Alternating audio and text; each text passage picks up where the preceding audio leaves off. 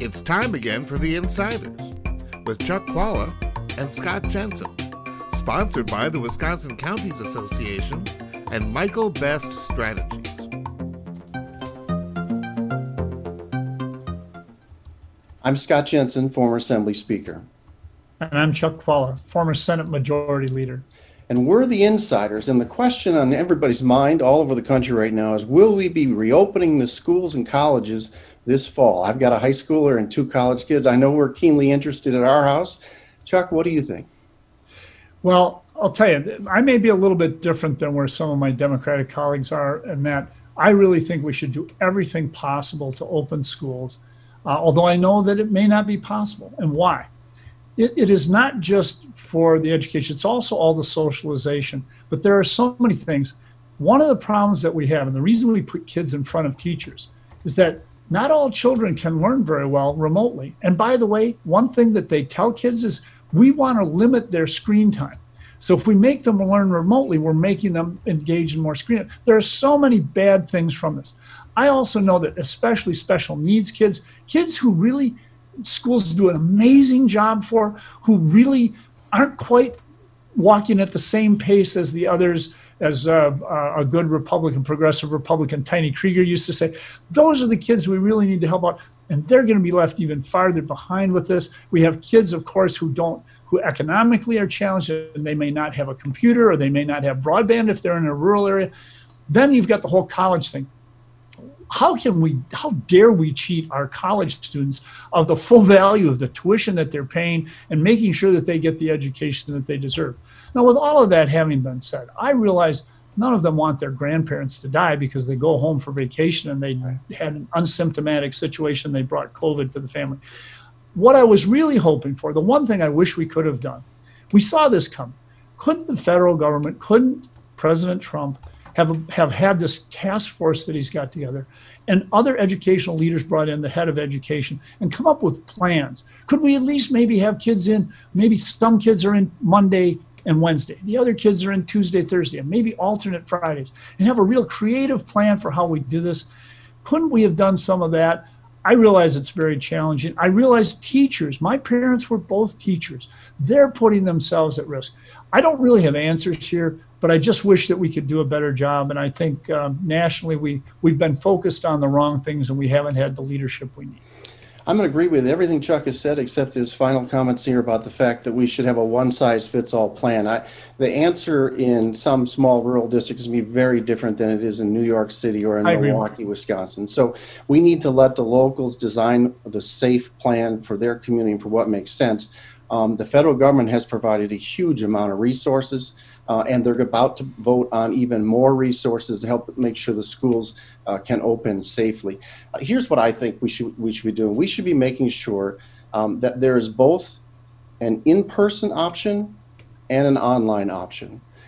Most parents want their kids to go back to school in person. It's the right thing for mental health reasons and social reasons. It's the right thing for educational reasons. But there are some parents and some teachers whose homes contain people who are immune compromised, and though they should be allowed to participate in the education virtually. So I think we should have both the in-person and the virtual option available, both at the college level and at the K-12 level.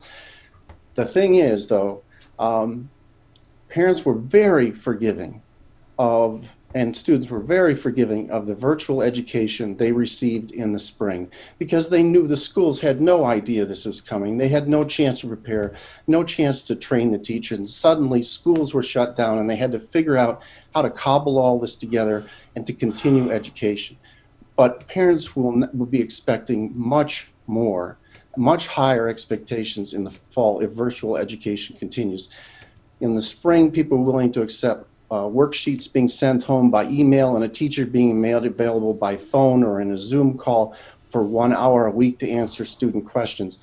That's not real virtual education. The virtual education has to have the same interactive components that you get in a regular classroom. That's the right way to do it.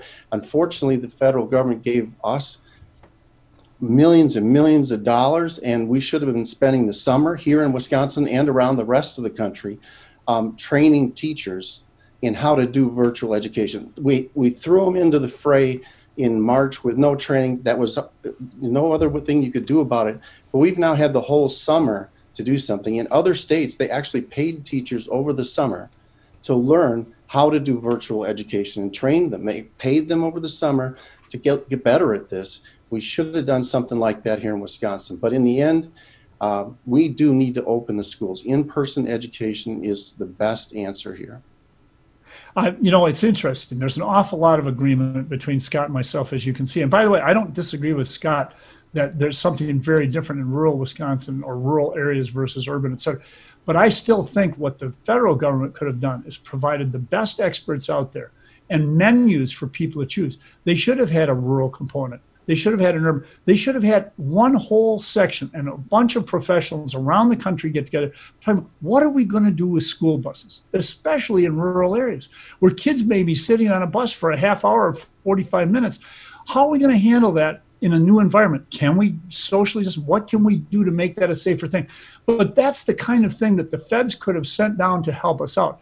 The other thing, of course, that could have happened is federal leadership that would have said, we're going to shut this place down, not let Georgia go off the deep end, so that we would have maybe had the situation they have in Europe where they can actually go back to school now because they dealt with it as they should have early on. But still, there's a lot of agreement between Scott and myself, and a lot of agreement, but I think for most people, understand what children need. And what's really disappointing is that we did not have the leadership to get this done. And it started at the top. If Donald Trump could have said, hey, we're going to give you the money to do it, and here's what we're going to do to educate. Great. Scott talks about millions. Millions is not what was needed across the country. Billions. And guess who stopped it from coming through the local governments, schools, and states? Mitch McConnell. Everybody else realizes these people are dealing with terrible revenue losses. They need help. If we had had the resources we should have gotten, maybe we could have addressed this. But at a minimum, we should have had the federal leadership. The Senate Republicans under Mitch McConnell actually proposed more money for K-12 assistance in their package just this month than the House package that passed last month. So I don't think you can say that. This was a difficult thing for everybody. I think we missed the chance to get some of this right for the fall, and I'm nervous for parents and for students that this is not going to go well for the first few weeks until we are able to figure our way through all this. So, and the bottom line is it should. The bottom line is it should not be partisan. Scott is absolutely right. I'm worried for kids. I'm worried for parents. I'm worried for the grandparents. I'm worried for teachers. I'm worried for all of them. But I really, we can get into a partisan dispute about how it happened, but to say that McConnell proposed it at the end is not. But the bottom line is here, there should be more agreement on this. And if it weren't so partisan, I think we could get it done. And the thing that bothers me about both Wisconsin and at the national level, and I think people are starting to get this, is this very partisan attitude on everything. And this anti-government attitude, even when it's our kids in our schools, has got to end. And I think November, people will speak on that issue, and I think I know which way they're going to vote. All right, fingers crossed for the first day of school. All right, see you next time. You've been listening to The Insiders with Chuck Chvala and Scott Jensen, sponsored by the Wisconsin Counties Association and Michael Best Strategies.